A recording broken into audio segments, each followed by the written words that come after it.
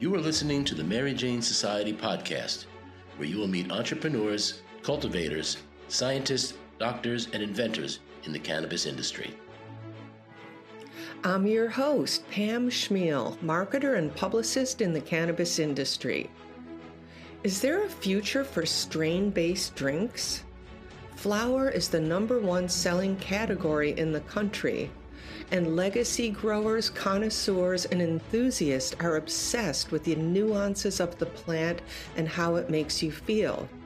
Of course, there are significant challenges to maintaining consistency, quality, and scalability when manufacturing these beverages. Our guest today is Randy Reed. He recently exited successfully from an infused beverage company and is now the VP of Scientific Solutions at AVD. He is an award-winning commercial cannabis scientist with over 20 first-place finishes across multiple product categories. He's created novel products like CO2 live resin and Terptonics, the world's first cultivar-specific beverage at the time.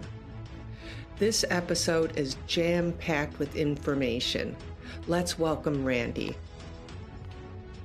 That the strain-based beverages and edibles are the future, and really if you go to any of these like grower pop-ups or meeting people who really connoisseurs in the industry, they're so obsessed with strains and the effects and how it works in their personal body and their taste preferences, and they're just so knowledgeable of the nuances, right? I mean, and there's so many people like that, and I feel like it's got to spill over into the CPG market in the future.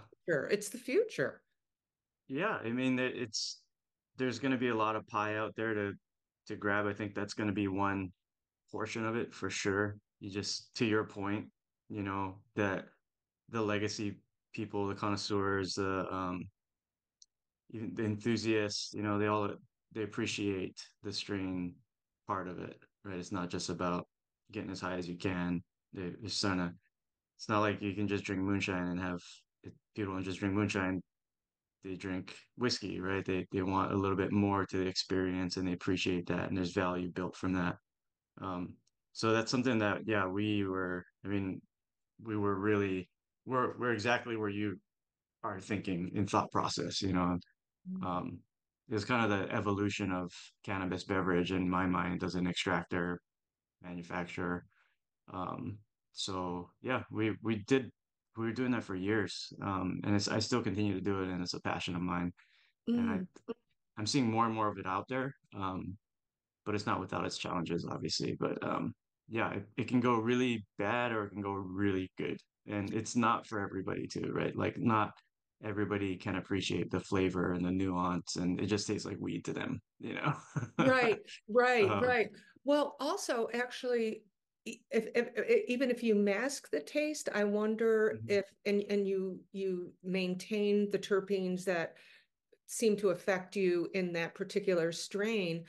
I mean, Yeah. without tasting it, you might still get that same effect. I don't know if that really is true. You know what I mean? Like, do you have to have that flavor? I would like it if that would be fine with me, but as Mhm. far as getting the effect in your body, do you? Yeah. So, I mean, I was talking to Dr. Ethan Russo about this. He lives out on my side of the country, and you know, back in 2017 when we're making these beverages and bringing them out to market and testing them out at activations and things. I was talking to him about it, and we're sipping a terp tonic, and I'm like, "What do you think? Like, would you get strain specific effects?" I think that's what you're asking. Yes. Um, and I can assure you that. So at the time, I was doing research into chemovar preservation. So we would take our flour and run chemometrics on it in terms of chemical analysis on, at the time, it was cannabinoids and terpenes, and we had a really nice panel, a good assay, and we were able to demonstrate in our extract, and that's kind of what the patent was based off of, was this work in chemometric analysis and chemovar preservation. So going from the flower basically to the extract, we're able to maintain not only the the ingredients, the components from a molecular level, chemical level, compound level of the flower, but we're also able to maintain the proportions, which is really important. So you could basically overlay the chromatograms, and that's what our patent was based on, was this work in chemovar characterization and then preservation, because you have to be able to kind of provide the data and validate that what your invention or whatnot, if you say it does something, you have to demonstrate that. So this was one mode of demonstrating the ability to preserve the native chemovar. So this was like early day live resin extraction, basically, and we were doing it via CO2.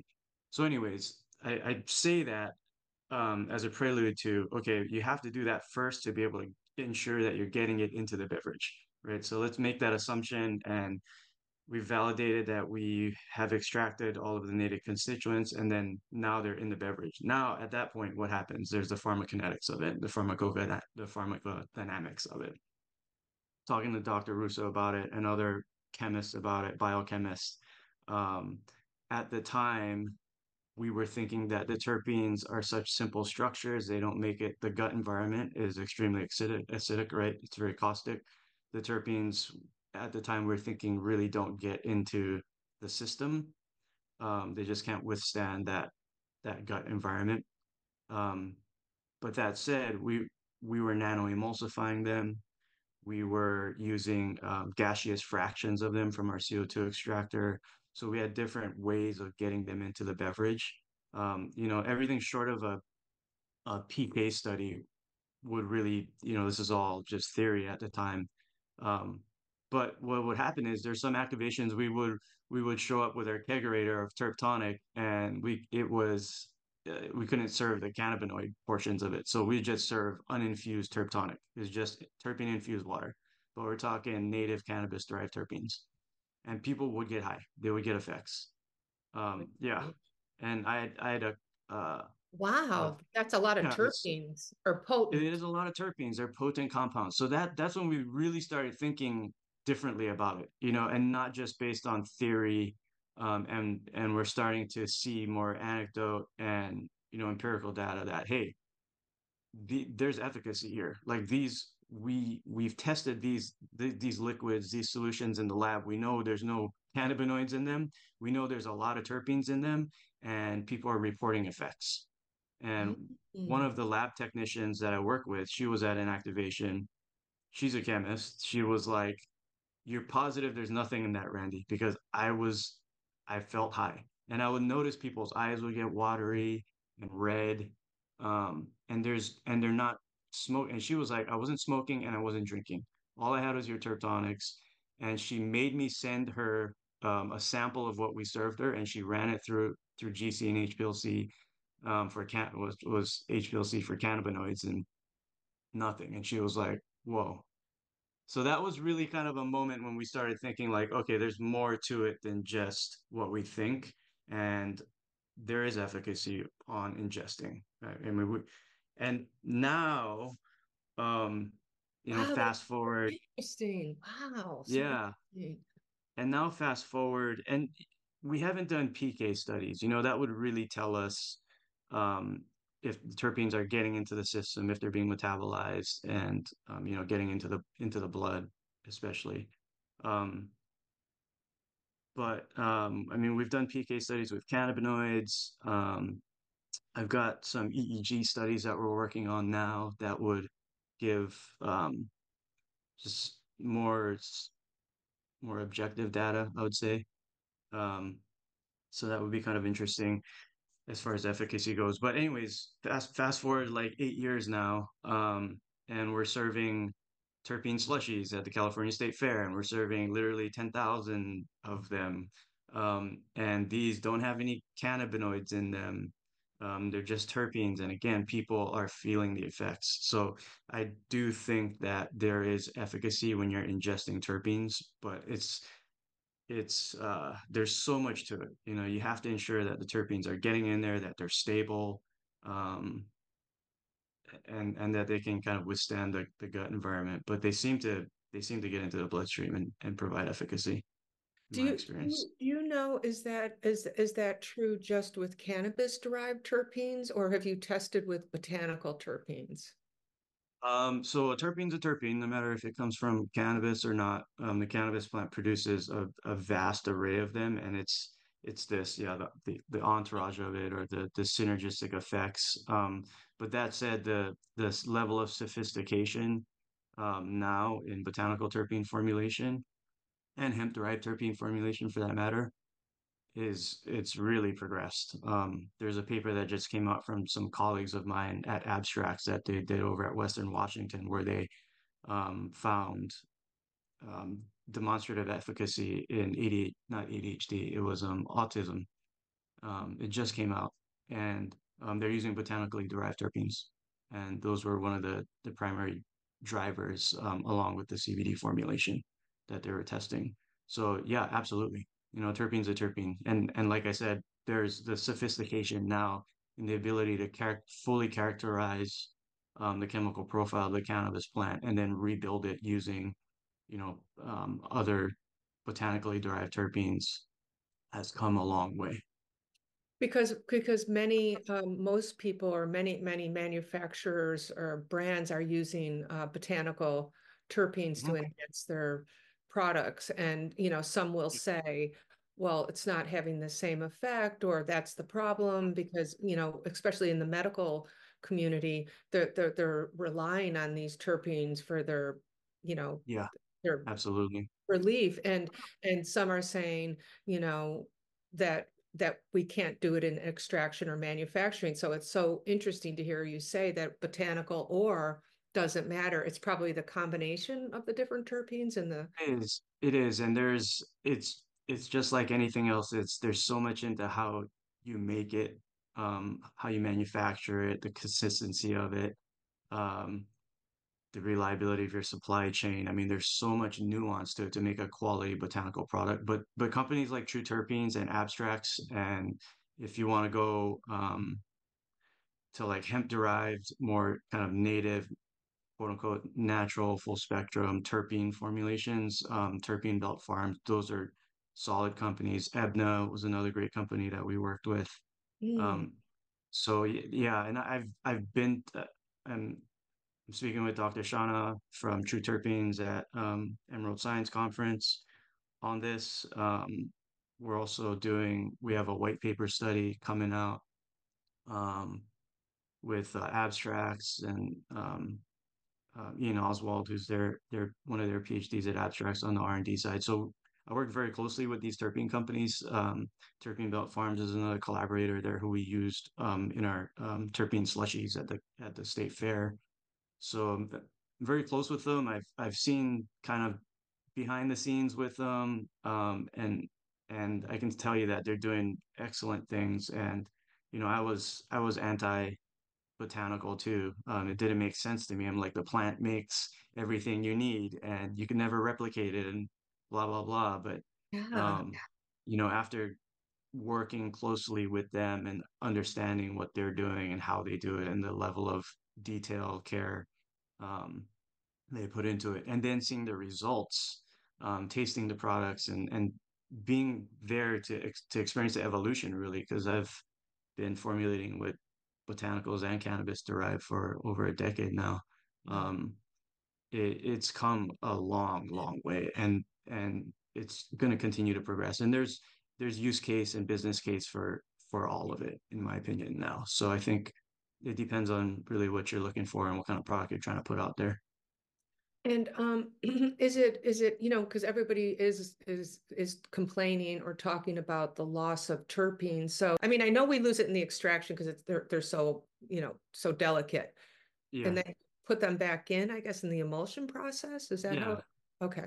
Yes, the terpenes are volatile. They have a different boiling point than the cannabinoids.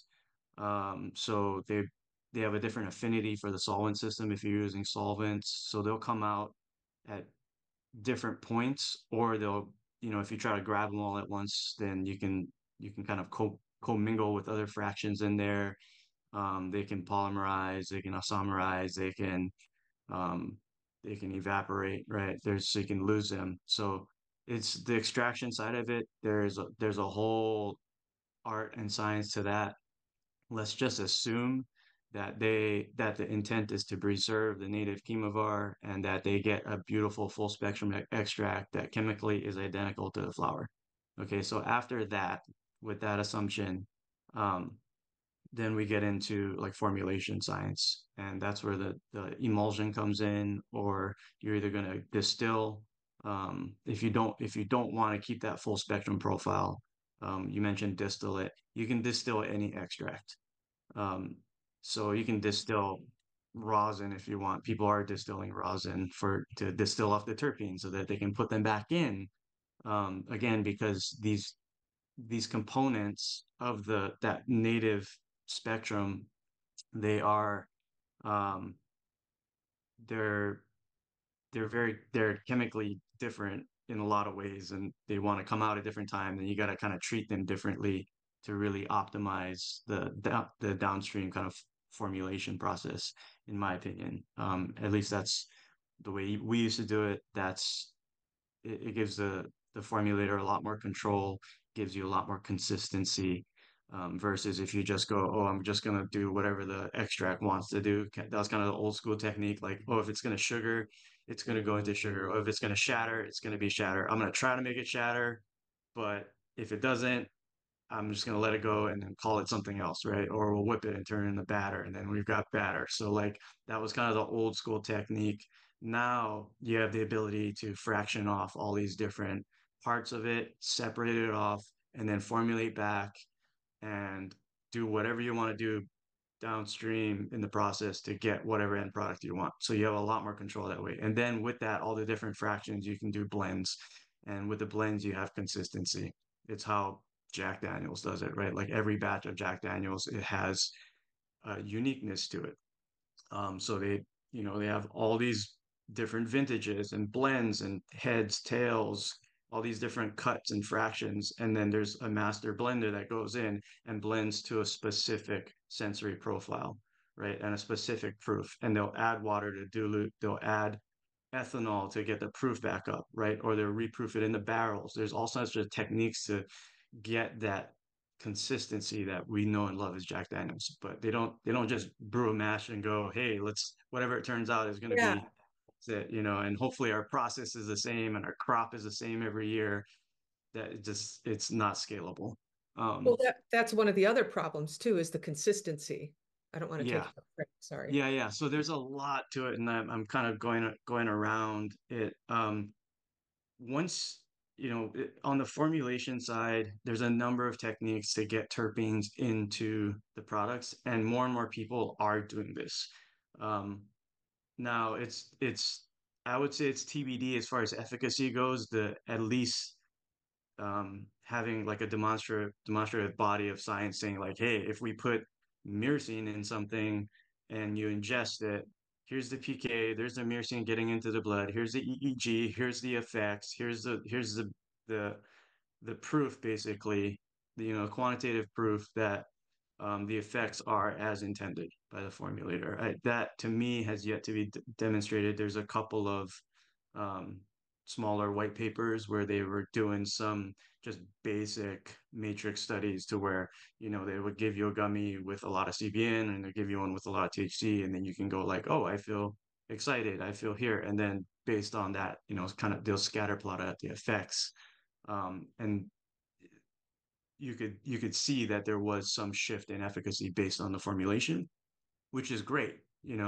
um, but is that enough to back up claims if you're trying to explain it to the FDA? It's not. And that's to me, that's the level of rigor that you're going to need to meet eventually if you make claims. As far as like if I put myrcene in and it's a sativa, or sorry, if I put myrcene in and it's an indica or hybrid or whatever it is you want to call it effect, um, number one, there's no industry standard to what that is. It's just grossly misused, those terms. But we all know what we're using them for. We're talking about sleepiness. We're talking about in the couch, we're talking about relaxation. So we've come to accept that as an industry, which is fine. Um, Side note, standardizing terminology and nomenclature is coming, and that is going to be just a big kind of benchmark for the industry. Um, because then when we do get regulated at a federal level, whether it be FDA, TTB, whoever it is that comes in, they're going to look at industry standards to weigh claims against, basically. So if you're making claims such as, oh, this is a sativa because I put limonene in it, or I put terpenoline in it, then you're going to have basically the data to support that, right? And Right, right. there's a number of ways to do that. Proving efficacy is nothing new. So there's a number of ways to do that. I mentioned some of them, right? Like EEG and PK. Um, so Um, but you're going to have that if you're going to make those claims. But I do think that there's value there, not only from a flavor sensory perspective, but also efficacy. So yeah, absolutely. Yeah, Long-winded answer. It's yeah. happening. It's coming. Formulation matters. Extraction matters. There's a lot of links to the value chain to really create the sort of product that you set out to and promise to deliver on. And then there's the whole sales, marketing, distribution side, which is a whole nother piece of the pie, which is a challenge. Right. I'm glad the FDA is making it hard or illegal to make those kind of claims now. I mean, people are doing it, Yeah, but it is illegal. And in the marketing world and state marketing laws. But yeah, well, I'm not sure if this is question. The next question is mhm, tied together, but your patent mhm. that we're talking about at the start Yeah. is based on. Is it based on CO2. the It's a cultivar? terpene extraction, chemovar preservation. It's the supportive data that we provided was chemometric analysis. So that is, basically terpene and cannabinoid analysis. So we use HPLC and GC. It's kind of the gold standard for that sort of characterization for cannabis. Um, and yeah, that was the basis of the technology as far as proving that it could do what we said it could do. Okay, so it's based on your extraction Yeah, method. Oh, okay, so that's what I was. yeah, Okay, that's what I was wrapping into. So I think I just read that you've created a CO2 live resin yeah, method, and that's what this all ties into. yeah, yeah. Okay. It was we called it CO2 live resin. That's what it was. It is a live resin. It's extracted from fresh frozen plant material. THCA rich if you want to go down that route. Full of monoterpenes if you want to go down the rabbit hole a little deeper on live resin. Um, and by the way, live resin is, again, like, to go back to industry standards. It Live resin is a term that's thrown around very loosely, right? And it needs to be standardized. That way, the consumers know what they're getting. And as a researcher, we're all speaking the same language. If you're saying you're testing live resin, I can compare apples to apples. I know that there's a standard for live resin, just like there's a standard for chromium in the lab, right? And I can go get a certified reference material. I don't know if it'll get to that for live resin, having a certified reference live resin that all researchers must use if they're using live resin to calibrate against, but um, it, it, at least we can start to standardize terminology. um, so anyways, to go back to live resin, yeah, it was a patent. It is a patent pending. And you have to do a prior art search. It was corporate funded, right? Like Leihua Brands funded the patent. Basically, when we got acquired the first time, the acquiring company sent in a team of patent attorneys, and they looked at everything we were doing, and they're going, okay, that one is already in the art, it's already patented, or this one's already out in the public domain. But when they really honed in on what we're doing with CO2 and live resin extraction, and they said, this is novel. We haven't seen anything like this. Let's do a little bit of research, see if there's any prior art out there. We did that, and they were like, let's go for this. So we wrote up, a 45-page patent application, um, dealt with the patent office, the USPTO, and um, yeah, we got patent pending, which basically kind of locks our place in line, so that um, if anybody applies after, with similar technology, then they typically wouldn't get granted the patent pending process. And it takes about 3 to 4 years to get through the patent pending process. So yeah, it's coming up. We should be getting that patent. I don't own the patent. That's corporate owned. I'm the inventor of it. Sign my rights away on it. But there's Oh, plenty more okay. IP going Oh, on. In God. fact, Live and learn. now, yeah, yeah. Is- No, it's cool. Like it wasn't I didn't own the lab. I mean, it's millions of dollars in lab Oh, equipment and things that we developed this IP on. Um, but anyways, like just now, it's really interesting. That was a big achievement for me, like professionally, to get this patent pending status and invent something novel, right? Like that was really cool, and fulfilling, and to have my name on a patent, right? Like that was cool. But now I'm a part of AVD, and like we're a technology company, really cannabis technology company. We specialize in vapor devices. In fact, we're the largest domestically founded and run vapor device company in the world. So we move millions and millions of these 510 cartridges and all-in-one disposable devices and batteries. So, anyways, I bring this up now because I'm a part of our patent and IP team, and we do 3 to 5 patents every other week now. what? Yeah. So we're filing Meaning you're like submitting? crazy. You're submitting? Yes, Submitting? submitting and filing. Every other week, Because this is the time. This is the it time. is. It This is. is the So time. we just have a library. I forget, we filed like 50 something patents last year. Forget. It was a lot. And how many do you expect and then I want to ask you about that Mhm. CO2 patent. And how many do Yeah. you expect to pass, like out of that? It Like what is, depends, right? It's like you get your place in line basically, and then it's parked there, and you wait if there's opposition from the reviewing attorney or the whatever, I forget they're called, the trademark patent office people, and then we kind of just leave it in our attorney's hands, and if we'll pull things if it's like, it's not worth it to go on that one, because a patent's really as good as, if you I think there's like two or three ways of monetizing a patent. Number one is you license it out. um, Number two is you use it for yourself, and then number three is you go after damages.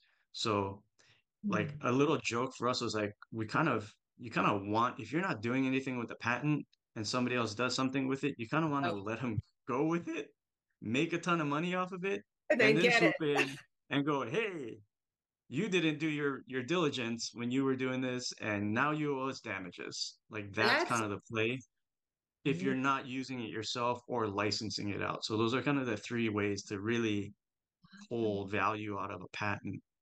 um, so That's interesting. that we'll see what we want to do with AVD. I can say that we want a massive court case in the International Trade Court, where CCELL was suing us. I don't know how familiar you are with the vape space, but CCELL, they're a large Chinese run. I think they're the fifth largest tobacco company in the world. They're big tobacco, Chinese run. Wow. Um, and they crushed the cannabis industry with their ceramic cores. They were one of the first to come in with the ceramic cores, and it completely changed the 510 vape game for cannabis. Um, we were early on as well, and um, we our trajectory was quite good as well. We got to a point to where we became a big threat to them, and they sued us, and they sued every other cartridge manufacturer in the industry that used the ceramic core, and they Mm. claim patent infringement. Um, this would have completely given this, Chinese-owned company, foreign company, a monopoly on the technology that is now the standard for cannabis vaporization and No, vape pens. So please. it was a big deal. It would have, existential threat to our business, to the industry. And we shouldered it to the tune of multiple millions of dollars, and we won.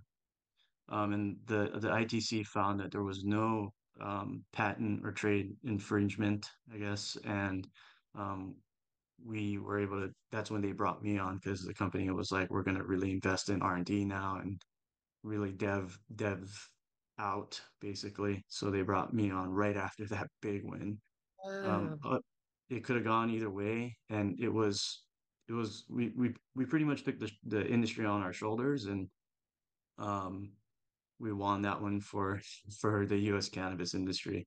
So that was a That's big deal. amazing. That's amazing. I hadn't heard about that. Yeah, But yeah, I know, and that's a whole no, I know, to love to get into that whole vape yeah, thing. Um, I know it's like all these different avenues. yeah. We got a lot going on. I'm Yeah, sorry. I know, I know, I It's a know. cannabis industry. I know, exactly. There's Yeah, so much going on. But with your yeah, CO2 live resin patent, hmm is that correct? Would it yeah. be Patent pending. patent pending? Yeah, Is that yeah. is that machine based, or is it the It's would yeah. somebody It's buy a machine, or uh, they wanted to it's use it? yeah. It's process. It's a combination of process and machine. Okay. Yeah, you do Okay. need the machines to do it. And- You don't need okay. our machine. We didn't make the machines. We had, I had partners and collaborators on the OEM side, manufacturing side.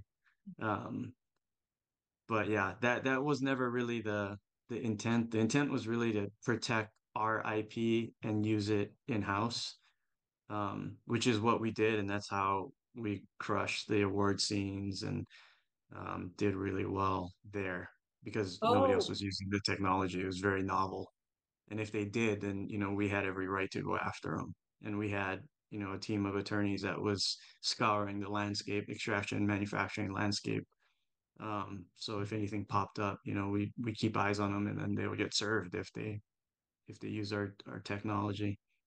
right. I've Um, seen that you have a ton of awards based on these, yeah, yeah, strain-based beverages and yeah, whatnot. I mean, typically for I guess a live resin, is butane and BHO the same mhm, thing? Is that the yeah, typical uh yep, extraction method? And then mhm, you are coming in and saying no, CO2 is better because that's solventless, right? But instead of doing like hash rosin. So I guess I'm yeah, asking the difference. What is the difference and what makes it better? And I mean, you won tons of yeah. awards. So it's obviously an effect Mhm. that Yeah, yeah, um, totally. I mean, it's okay. So let's see. To go to the first part of that question, butane, BHO, they're hydrocarbon solvents. You can use propane. You can use R143A. Those are fluorohydrocarbons. There's a number of hydrocarbons that you can use. Most people use butane and propane and or some mix of that. And that gives you BHO, butane hash oil. uh, Um, and CO2 is a solvent, technically, in the way that we use it. And, um, you know, uh, I wouldn't say it's better. I mean, back in the day, I used to do cage matches and debate this with other extractors, and they would put us on stage and we would scream at each other about who had the best extraction and blah blah blah. Um, right. it's really what your end goal is because there's so much nuance to it. If you want to make dabs nowadays, you're either doing solventless or BHO. If you want to make distillate, you're going to use ethanol or you're going to use even superheated steam now. Um, and those are kind of those have what has come out of all of the extraction technologies from the past. CO2 is not, I'm just not seeing it as much these days. There's some really big CO2 rigs out there for hemp that still, I think, have a place in the industry. And I'm a big believer in CO2. It's just that it's a tool just like anything else, and it can be a little bit more complicated than running these other systems, in my opinion. So you need just a little bit more technical ability or aptitude to really get the most out of it. And most people just haven't gone that far as we have, unfortunately, because the technology is really powerful, in my opinion, and it absolutely has um, value for our industry. It's just that I don't think it's the economics of it's really expensive. Um, the barrier to entry to get into CO2 versus BHO versus ethanol is probably 2 to 3 times as much, and you need to do more to it to get a good product out of it, a comparable product out of it. But if you really know what you're doing with it, you can get a better product. Like that's Right. what we've demonstrated in our chemometrics. Like, hey, it's identical. And then when people try it, they're like, holy smokes, you know, here's a trophy. Like that's Right. how we're able to do so well with it. But like I said, it takes a lot of aptitude to be able to get it there. And most people don't have that. And then also like, we were the only people doing it that way, right? Like we did the prior art search. It was a novel technology technique. So it just hasn't had the the ability to get out there and get people to try it and buy into it. So there's a number of factors. Um, but that's kind of the lay of the land. Solvent extraction is going to be ethanol, butane, hydrocarbons, um, CO2 is a solvent. Um, and then solvent less is going to be ice water hash, dry sieve, those sorts of things. And that's extraction. Um, and then distillation. So just taking that raw extract or live resin extract, refined extract, but it's an extract. It's the native constituents that have been extracted out of the plant, and then distilling off just whatever compounds you're interested in. So you would distill off all the terpenes first, then you would concentrate down the cannabinoids, and then you distill off the cannabinoids and capture your pure THC, and Mm. that's how that works. So distillation is a separation refinement technique. It's not extraction. It comes after extraction, and that's how distillate is made. What would you say the bottom line is for terpenes being shelf stable or, Mhm. in beverages, like as far as, talking about the strain based or not even Yeah, strain, but just beverages. yeah, And do you think that as far as shelf stable, like a distillate or like I said, I've seen a hash rosin version come out. yeah. Is there a specific extraction process that you think would be best to maintain shelf stability, scalability, and Mhm. consistency? Like, Yeah. Um, for you can turn any extract. It there's I hate saying this. It depends. There's so much to it. Once you really start to understand it, I wish I just had a clean, simple answer. I guess there's a reason why people use distillate a lot. It's easy. It's a concentrated, purified, singular ingredient versus the sweet and entourage of cannabinoids, terpenes, flavonoids, all these other lipids, that you get in full spectrum extracts that can be hard to control for and hard to keep consistent. Um, and definitely more challenging to formulate with from a formulation perspective. That's something that really that's where we myself professionally really saw an opportunity, and that's where I spent all of my time was being able to formulate with full spectrum, um native beverages with native being from the plant, um and not distillate or isolate. To me that was easy, and again, just being a lover of the plant, I was like, there's so much more to it. Once you try a full spectrum product, like a true full spectrum product, it's a totally different thing. yes. And it to me it's like, I have so much respect for the plant, and I was like, that's I just never got it. But now that I've been through it several cycles, I get it now. It's a lot Yeah, more commercially viable and easy to do it that way. And the consumers of beverage, they don't necessarily have the sophistication yet to tease not that yet. out. And, Yep. I totally get it. But it didn't stop us from pursuing our passion and what we thought was kind of the right way to produce a commercial product.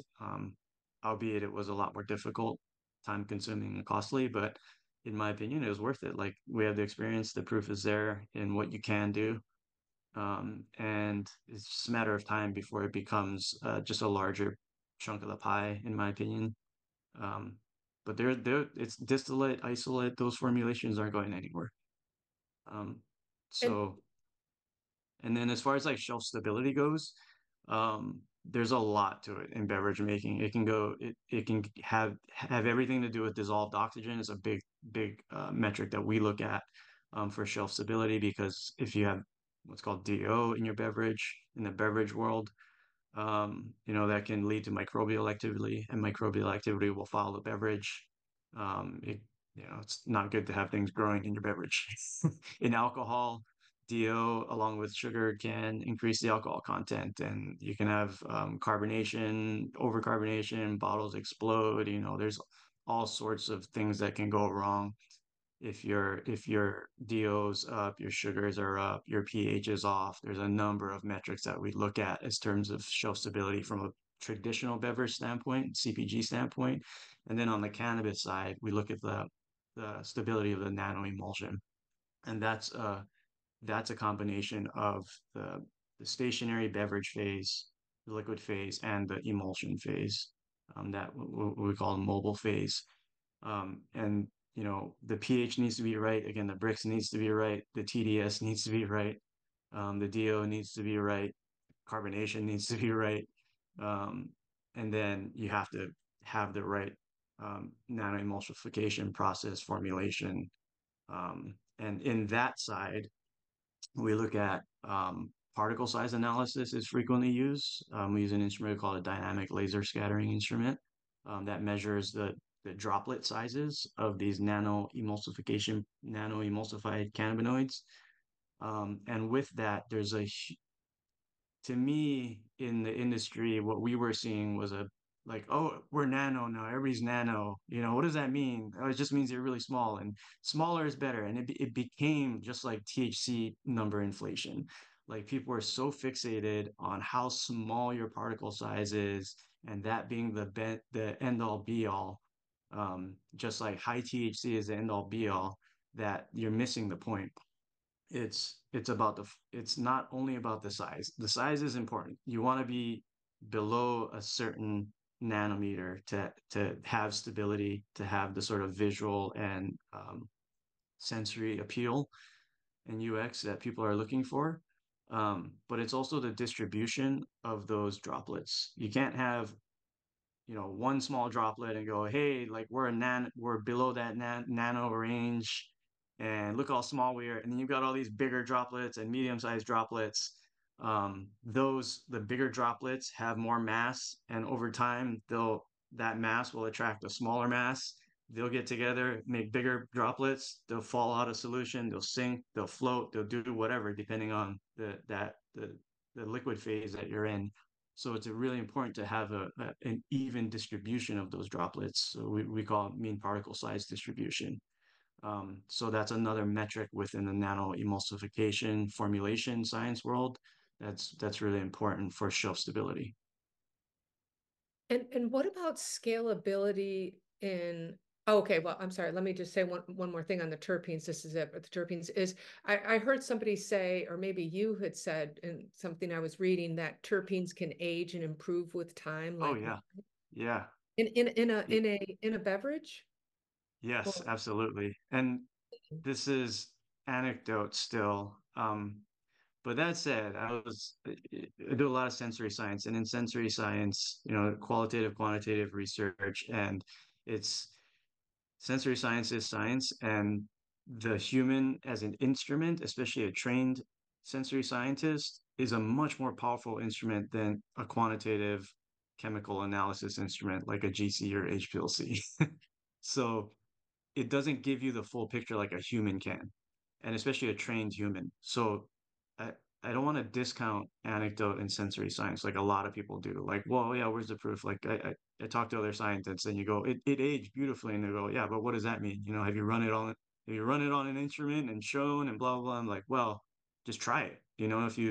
If you try it and you use good sensory science techniques and methods, that counts, and that will demonstrate the ability of the beverage to age and change over time. And when you run things like what's called a triangle test or and exclusion tests, standard sensory science techniques, you will absolutely see that the beverage has aged, changed, and arguably, gotten better or matured with time. For instance, the Maven Terptonic that we did, um, it was when it was bottled fresh, it was vegetal, it was peppery, like black pepper, piney, very it had this very live resin, fresh kind of sensory profile to it. Um, I just had one. This is very timely that we're talking because I just opened up one over the weekend, this past weekend, and I was blown away by how much it changed. It got all of those live resin notes, the fresh flower, vegetal notes completely went away, and the peach really came out. And that they call it the peach cream gelato for a reason. And I didn't honestly, I didn't get it when it was live, but it cured in the bottle, and the peach came out. It got sweeter. The pine pepper notes completely went away. And it even had like a touch of like fresh lavender on the tail of that. But it completely changed. And this So was it over the course of blossomed. a year and a half. Yeah. It Yeah. blossomed. Yeah. Wow, Absolutely. It amazing. tasted delicious. I liked it a lot better than when it was fresh and live, to be honest. It was really good. So Oh, I no, was that's, excited I about mean, it, and nice and stable. No separation in the liquid or anything like that after a year and a half. So that's pretty good. that's amazing. That's amazing, actually. I've never Yeah. heard anyone talking about that, Hmm. terpenes aging like Yeah. that's pretty Yeah. cool. And to go back to dissolved oxygen, um, the beautiful thing about bottling and liquid for formulation of cannabinoids and terpenes, especially, is that you can monitor the oxygen level, and we completely purge the liquid. We do when we're bottling, we would basically scrub the tanks with CO2. So you're just blasting CO2 through till you get your DO down. So you're forcing all of that oxygen out of the liquid and saturating it with CO2. Um, getting that DO down and encapsulating the cannabinoids and terpenes and then putting them into the liquid, and it basically protects them from oxidative contamination. They have no, there's oxygen is highly reactive, as we know, so they don't have an ability to react, oxidize, and degrade basically.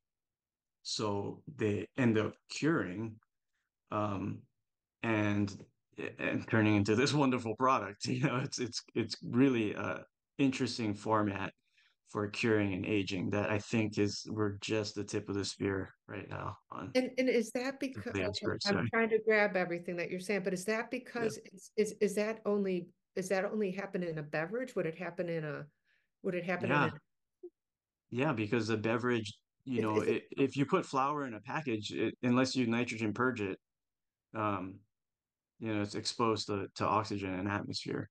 so Yeah. you're saying it's encapsulated in Yeah. the, The liquid. the liquid. Yeah. Is And that the liquid protects it.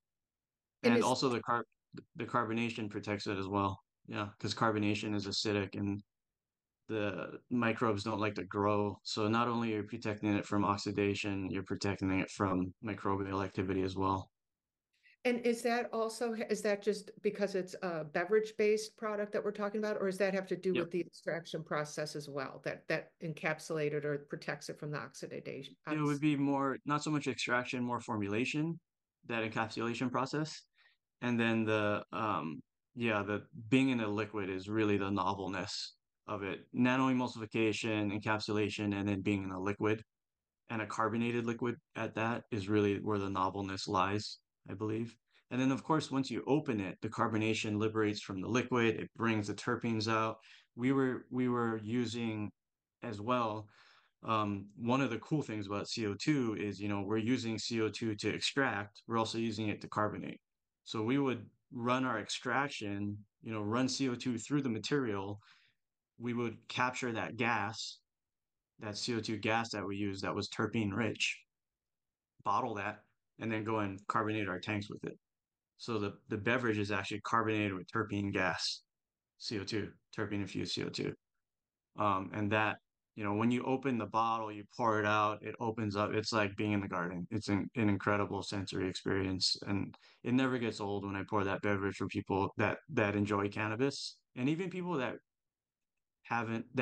aren't all that fond of the cannabis flavor or smell.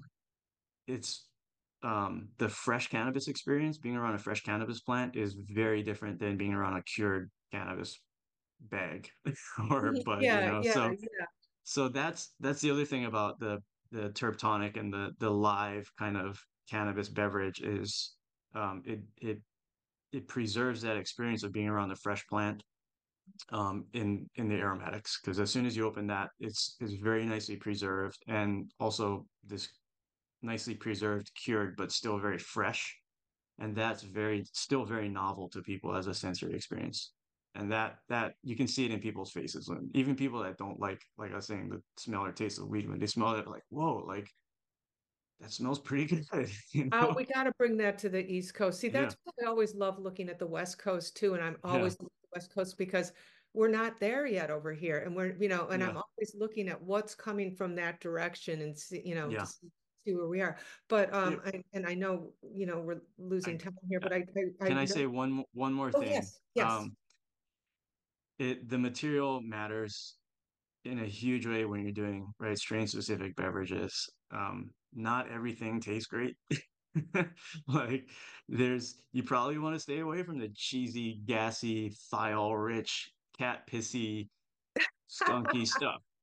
If you're making a beverage that people want to enjoy and drink, that some of those flavors and aromas don't necessarily translate to the beverage format. So you need to be very intentional with your selection, and that's where Maven came in as just an incredible partner. We were so intentional from the beginning about sourcing the right material, um, and really thinking through it, even down to where we are now. Almost 2 years after we bottled it, like is it going to be what we want it to be 2 years down the line, which in the cannabis industry is an eternity. But that intention absolutely came through when I opened that bottle again at the end. um, and one last thing, I mean, just being in California, the Emerald Triangle, being amongst this renowned community of growers and breeders, I mean, it was such a joy to be there, and such an honor and a privilege to be able to work with the farmers and the breeders, cultivators. I mean, that's where it's mecca for cannabis, in my opinion. And being able to go out to the farms and work with the farmers hand in hand, again, on selection and being in the field, smelling, tasting, it was just an incredible experience, and I would love to do more of that. I do miss it. Wow. I love what I do now. Um, so I just there's But that's it's all good. yeah, it's all good. Well, that Yeah. was my other question. Yeah. Is are there specific strains besides like what you were just talking about? Oh yeah.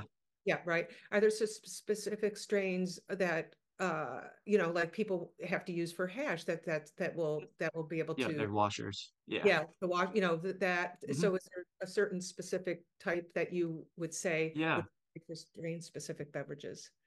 Yeah, absolutely. So again, going back to the extraction technique that is preferred, I would start there, because obviously if you're going to do a solventless beverage, like we've done that as well, same with gummies, taking it to that next level, right? Like it's solventless, full spectrum, nano emulsified, strain specific, yada yada, as a beverage. So we've done that with I did a project with cookies on that for gummies.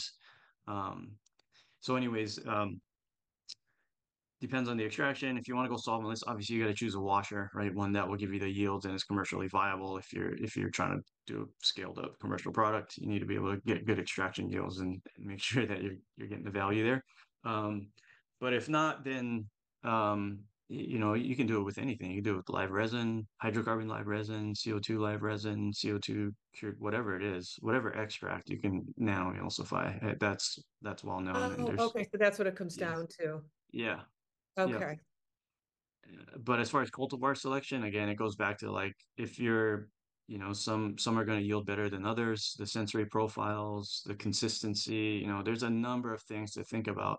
One thing that we learned with the Maven project was that they were at the time when we chose that, we weren't thinking about what's next. Um, they were actually ramping down peach cream gelato production because they have like a seasonality to their production. They're constantly, you know, strain hunting, and that was kind of getting sunsetted. So at the time, it was like, oh yeah, we're gonna sunset this. So we've got some extra material that's cool, Oh, um, and let's use this. All the boxes were ticked at that point. But then what happened was people are like, oh, we want more of this, and we're like, oh shit. Fire up production oh, again, right? Like go back, start plant, and then you've got a you know 3 month, 4 month cycle to get that back up. And at the time, we're like, we wanted to maintain the momentum, so we had to go find something else for the next release. Um, and I was really excited about that. We had the French Laundry, which those strains now are really. This was a couple of years ago at this point, but they were really getting hot. Those are the soapy kind of strains that you're seeing now. You know, yeah, I've before it heard was of like French it laundry. was yeah, it was like cookies. But anyways, yeah. So the Zopi soap strains were hot at the time, and Maven had this French Laundry, which was killing it. And then, and in fact, I think they got sued by the French Laundry, a cease and desist by Napa, the Napa restaurant, the French Laundry, I think it was called. It's Oh, oh, famous, yeah. So they actually ended up changing the name. So they got some press out of it, but the strain itself, the cultivar was phenomenal. It was such a standout amongst when we did our sensory testing and panel testing it. So that's the one that we were going to do, and it was going to be a great product, but we ended up I ended up parting ways with Lehua, so that one never got over the line. One that I was really excited about too was the Pink Boost Goddess. It's the world's highest THCV rich testing cultivar right now. Grown by Emerald Spirit Botanicals, cleaning up the award scene.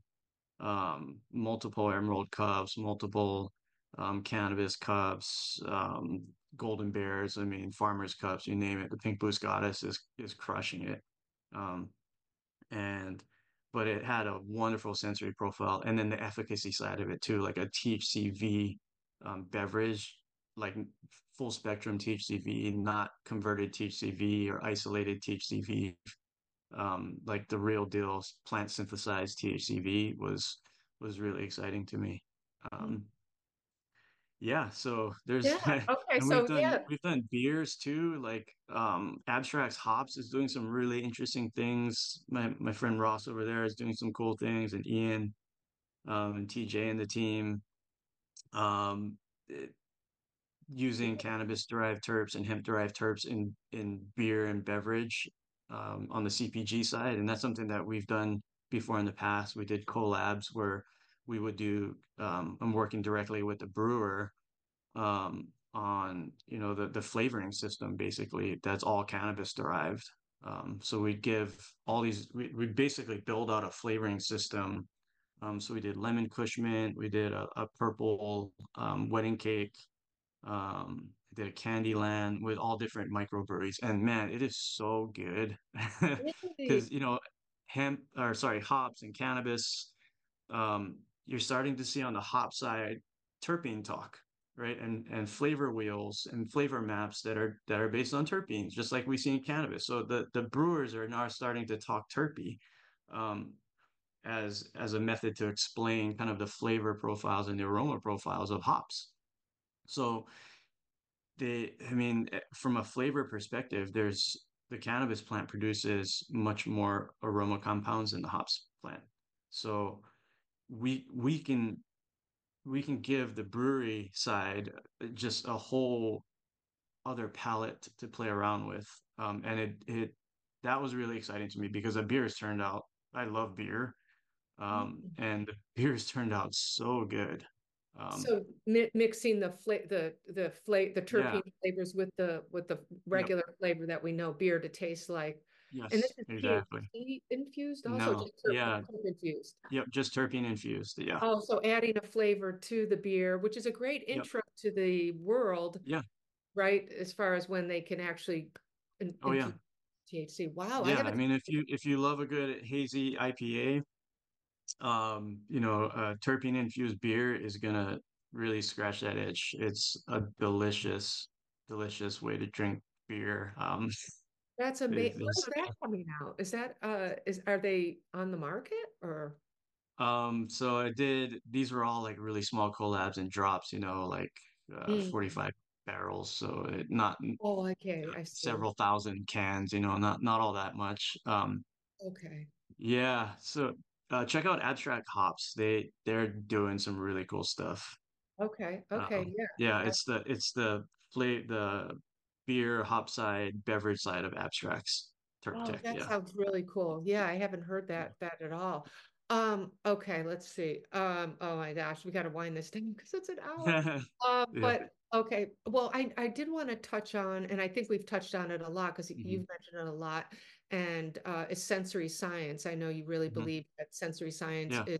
is something that people should use in their R&D for beverages, Yeah. not, Oh yeah. right? I Yep. believe that's a whole nother thing people aren't really paying hmm attention to, but would just like to hear you've mentioned it a Yeah. lot in our conversation, but maybe why you Yeah. think it's important Yeah. to. It became a big part of my role as chief science officer at Leho Brands, which was a extraction manufacturing cannabis beverage company.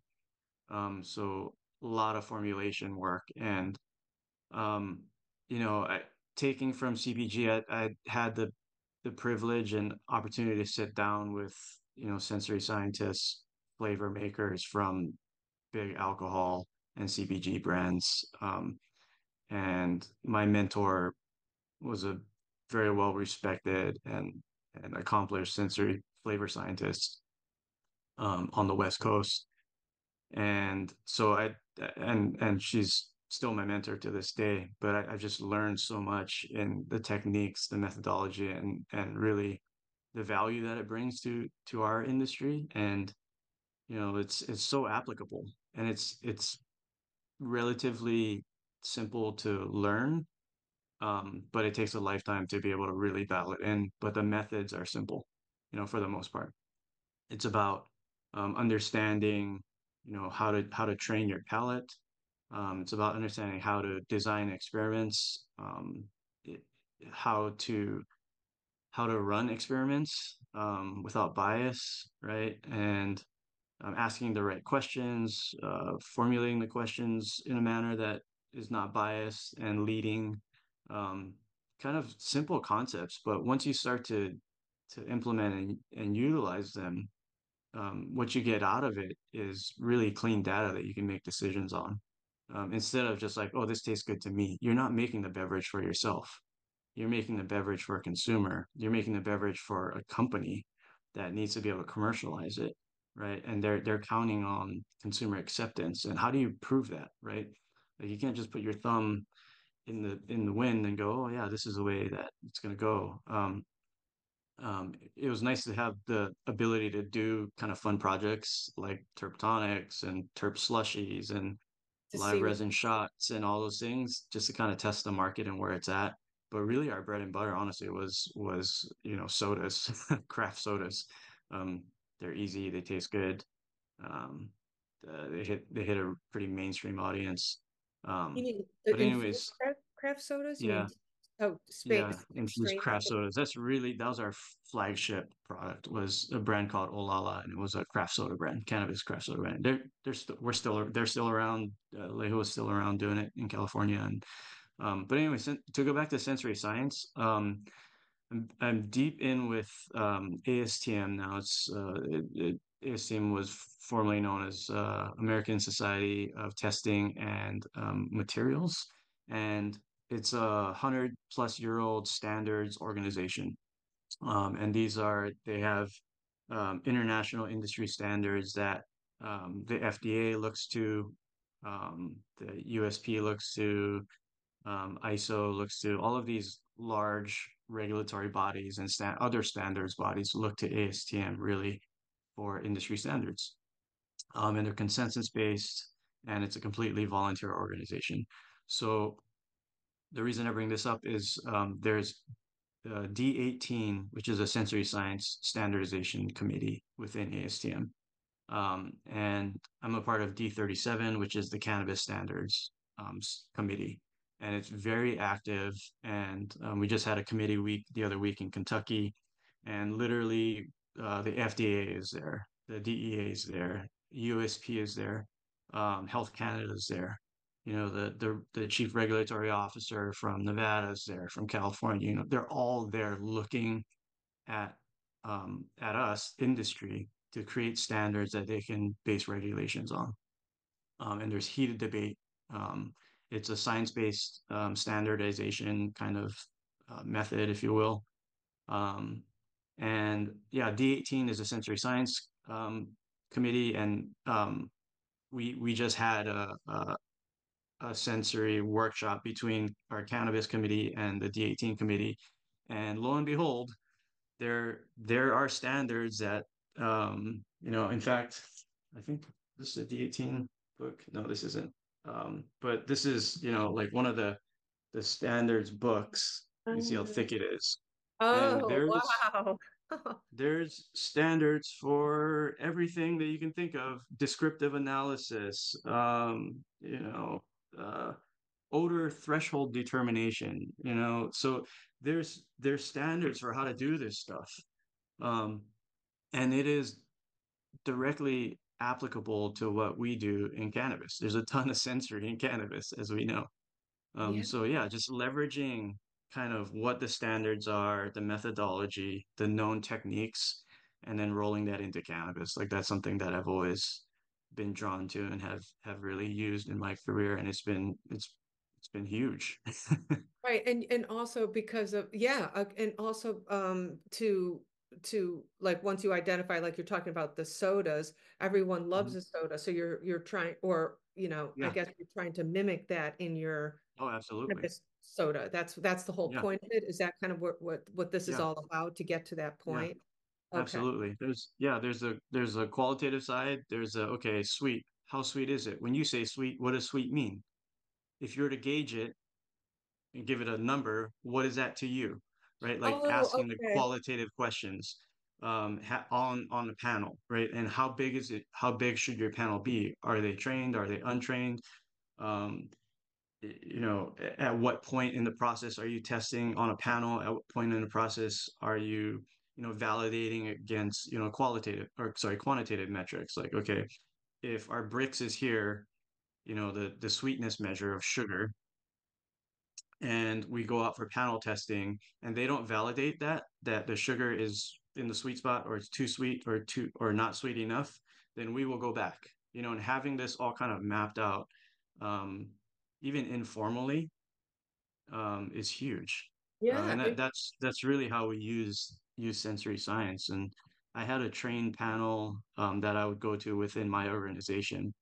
Um, we were in the Central Coast, and we had it's wine country.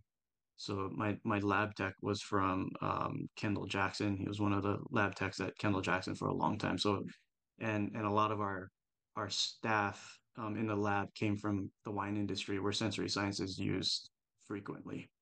Um, so it was a great resource because I already had a semi-trained panel. I just taught them about cannabis, Right. and that was my panel. Every time we would have terp blending kind of tasting. I hate to say the word party, um, but we would have, and you can see this on my Instagram page. We would put out all of our terpene fractions from hundreds of batches of runs, and we would run sensory on them, and I would collect all of the data, and then we would basically bucket them, and the fruity stuff would go up here, the floral stuff would go here, the earthy stuff, herbaceous stuff would go down here. the gassy, skunky stuff would go here. And this was before we knew, that the gassy stuff was thiols and VSCs, and the floral compounds were monoterpenes, and you know the herbaceous stuff were going to be longer chain terpenes, right? Like this is before we kind of knew this. We're using sensory science to tease out, create batches and blends so that we could produce 50 to 100,000 cartridges consistently with the same cannabis derived flavor profile, right? Like that's how we're able to do it and deliver a consistent experience that was cannabis derived. Right. Was using sensory science to create these master blends that we would continually update and benchmark against standards. So does that mean that to create these master blends and these specific combinations, you have to do isol isolates, right? And then you blend the different They things. weren't necessarily doing, they weren't isolates in like they were just pure fractions of myrcene. They were isolates in that this was a strain specific batch of terpenes. Oh, So okay. so Okay. we were Oh, running, I mean, we were pulling strain literally, specific batches. Okay. So yeah, it's strain that specific profile. batches. Yep. Yep. Ah, Yeah. cool. Oh, Because the that's growers will go and blend OG with ice cream cake and cheetah piss and whatever cookies, this, that, and they're doing it on their side. yeah. And what we'll do is we'll take it on our side, run the sensory on it, and then go, okay, this is predominantly this. We're going to put it into this bucket and try to create this homogeneous batch of flavor, basically. And that's how we're able to get consistent. And this was for a distillate-based line called herbology, but it was our highest volume line, So, and with that volume, and you needed that scale, and you needed consistency to be able to really deliver that experience time and time again. And with cannabis derived formulation, that's a challenge because you go batch to batch to batch. Your extraction column is only so big. You only have so many extractors. Your farmer goes out of business or he has a bad crop this year. So you got to pull that strain from another one and they might not have it. I mean, there's a number of challenges right on the supply side. I know. So how do you maintain consistency? Well, you create these blends, you use sensory science, right?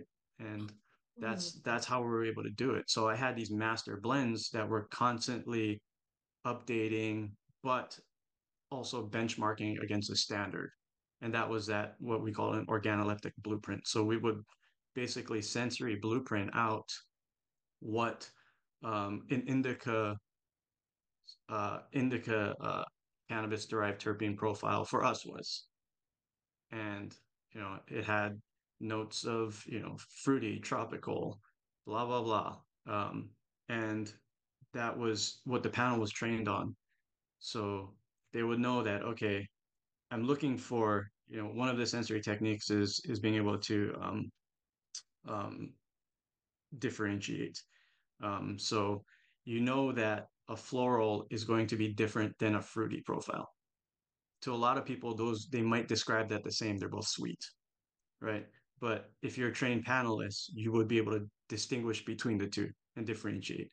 And then there's techniques like the triangle test where um, you would be able to you test that ability to pick out the different one from the other.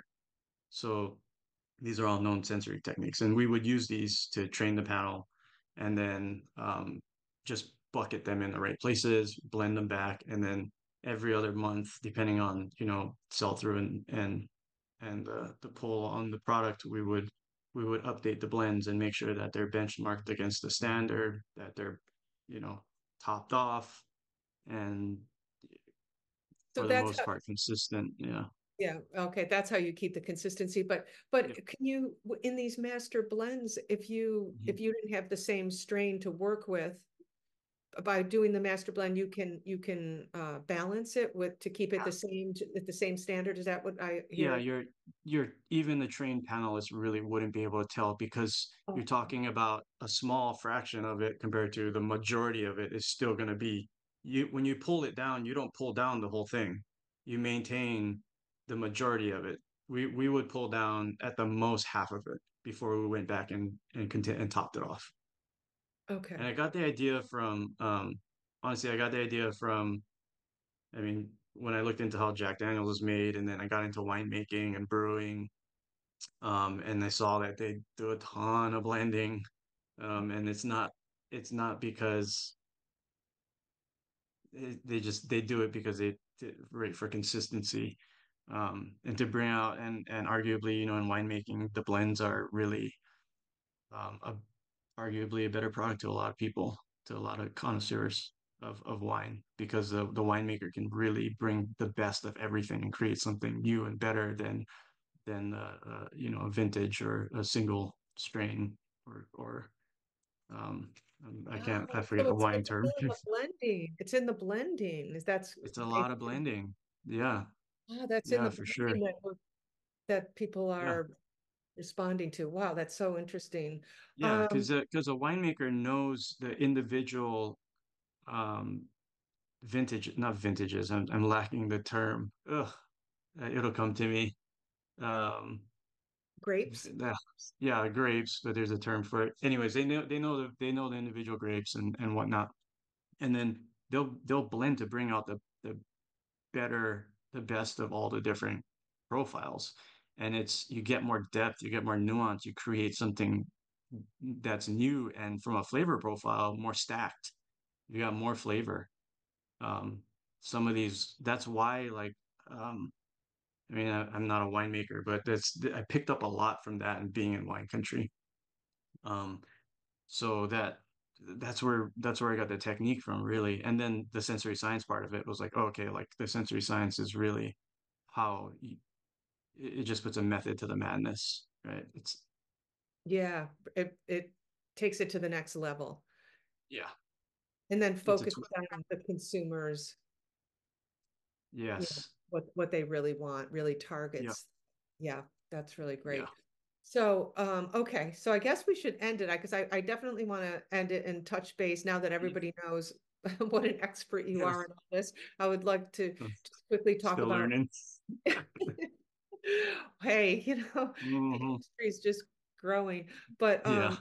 talk about your product that your beverage product that Oh you've yeah, launched with your wife. If you could just give us an overview of that. I mean, now that sure. everybody knows it, you really know what you're talking about. Yeah. Well, thanks for that. Like I said, we're constantly learning here. Yeah, so high level coffee is it's a CBD infused coffee that my wife and I started. It's a the product is, I guess, let me reset here. CBD infused coffee, fresh roasted, shipped to you within 48 hours of roasting and infusion. It's Oh, our nano emulsification process. Um, and it's coffee and CBD, full spectrum CBD it's a wonderful product. The efficacy profile of it is really interesting in that I've done some research on it. There's some literature on the pharma. There's PK studies, one in particular that I found, where they administer CBD and caffeine, and then they look at the onset offset of caffeine, um, and you can clearly see that um, the onset is buffered in sorry the peak is buffered. So typically you would see caffeine kind of peak hard and then crash. With what this particular study demonstrated was, with CBD co-administered, the caffeine peak was buffered and the crash was prolonged. So it had more of kind of a gradual efficacy curve. And anecdotally, what we feel is that um, the effects are sustained, prolonged, balance. Um, we like to say it kind of helps with the jitters. We can't say it's jitter free, but I mean, definitely I've noticed that the jitters are just less. It's sorry, I'm not a salesperson. yeah, yeah, no, no, uh, yeah. And but also if you're drinking so much coffee because you're tired and you're just pumping that yeah, coffee in, it kind of yeah, balances out that it's that a yeah. yeah. They're really complementary to each other. People come up to us and are like, but they're like the opposite. One gets you up and the other gets you down. I'm like, well, actually, they're really synergistic when you put them together. The Yeah. CBD really balances all of the maleffects of caffeine, which is anxiety, which we know CBD. has efficacy against anxiety, jitters, right? Like we know CBD can reduce involuntary muscle movements, right? Like seizure activity, um, uh, and the crash. So CBD does in that PK, that particular PK study, has demonstrated ability to kind of prolong and eliminate the crash. So we came up with this product because we realized that not everybody wants to get high, Mhm. but they want to get the benefits of cannabis. And so it's like, how do we get it into people's routine coffee? Yeah. How do we make CBD more effective? Because a lot of people will tell you it doesn't work, Yeah. caffeine. Mhm. And really flipping it. People are using CBD at night a lot of the times. I'm like, get it into your morning so that you get all of the benefits throughout the day. And oh, by the way, you also fall asleep better because you're not going to be over caffeinated and all the mal Hey. effects of CBD or sorry, of caffeine. So it's we kind of stumbled upon it, but it's this just this golden formulation, and the product is fantastic, and we can ship it nationwide, Yeah. and it's fresh. Like that's the other thing. Fresh coffee is the best coffee. So we ship it to you within 48 hours of roasting and infusion. One last thing I want to talk about is just the AVD stuff that I'm working on. So the vape science, I mean, we've got a really groundbreaking inhalation toxicology study that's coming out. We're kind of pre-publication right now. We're done with the experiments and the trials. But basically we're testing inhalation toxicology profiles of a distillate, a THC distillate with botanical terpenes on it. And it's AVD and abstracts. Um, that are funding the study. And our lead researcher is Dr. Willie McKinney, and he comes from Altria, which is like Philip Morris, Marlboro, and then he went to Juul. So where he has the experience in inhalation toxicology, and he's the one leading us through these trials. And I'm a consulting scientist on that particular project. So my role there is working with the researchers in the lab on the puff machines, on the methodology for puffing, making sure that the vape pens work, and are research grade and meet certain criteria for standards for research, and being that subject matter expert to the researchers really. And we've contributed a significant amount of IP resources and consult really to drive the project forward. And it's really exciting what we're able to find out and learn and and share really with the industry. Like how much terpenes should you be putting in your vape pen? Yeah, the You know, toxicology. Yes. right?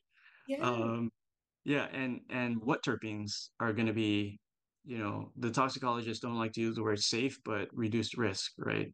Yeah. Like, and how are you assessing that risk? Like, um, are you using a nicotine standard to assess risk as far as use case, like where you puff on the cigarette for 3 seconds and you get 60 puffs out of a cigarette or that sort of deal? Like those don't apply to cannabis, and then where are you pulling your use case model from? So that's another area that we've dove in and really supported the toxicology study is puff topography. So we have a study going to where we have a device, a field instrument that we can take out and basically get people high on a vape pen and then characterize their topography. Um, so we can get a full like flow rate, puff volume, puff duration, peak force of like how hard you're hitting the device, and then from that we can determine how much THC you're inhaling. And get some averages, right? Like, oh, the average person puffs about 5 puffs per session. They take about a 5-second draw. Their draw strength is about this as far as a flow rate. So then when we go back to the lab and we test devices, we're using evidence-based topographies, and we're not just pulling something from nicotine that really doesn't have application to how people use cannabis devices. So that's another way that we've supported this study. Um, and what else? viscosity is another big thing for vape pens, right? Like how the fluid dynamics of the oil is a huge driver to efficacy and user experience and reliability for that matter. So really understanding viscosity, how to characterize it, how to test for it, what are the drivers. So I have a study going there, and then we're also proposing a standard for viscosity measurement via ASTM. So giving the industry a standard method, instrument, and way to test cannabis oil viscosity so that you know a range and you can match it to your hardware. And within that range, you know that you won't be creating dry hits. You won't, and those dry hits can potentially cause these what are called hazard and potentially hazardous compounds that the FDA regulates in e-cig, right? Like you have to demonstrate the ability of your device to operate within a certain safety window and not produce these HPHC compounds. These are things like they're carbonyls, they're formaldehyde, acrolein. These are nasty compounds that happen when the coils get too hot, basically, and you're burning your oil. Oh my um, God. so You know, all of this really plays in, and that's there's one more thing I'm doing, which is like thermography. We also, I mean, there's just tons of science behind it, and yeah, we've got several peer reviews that are going out, and we're starting to present on some of the research that we're doing in this past year. So, more to come.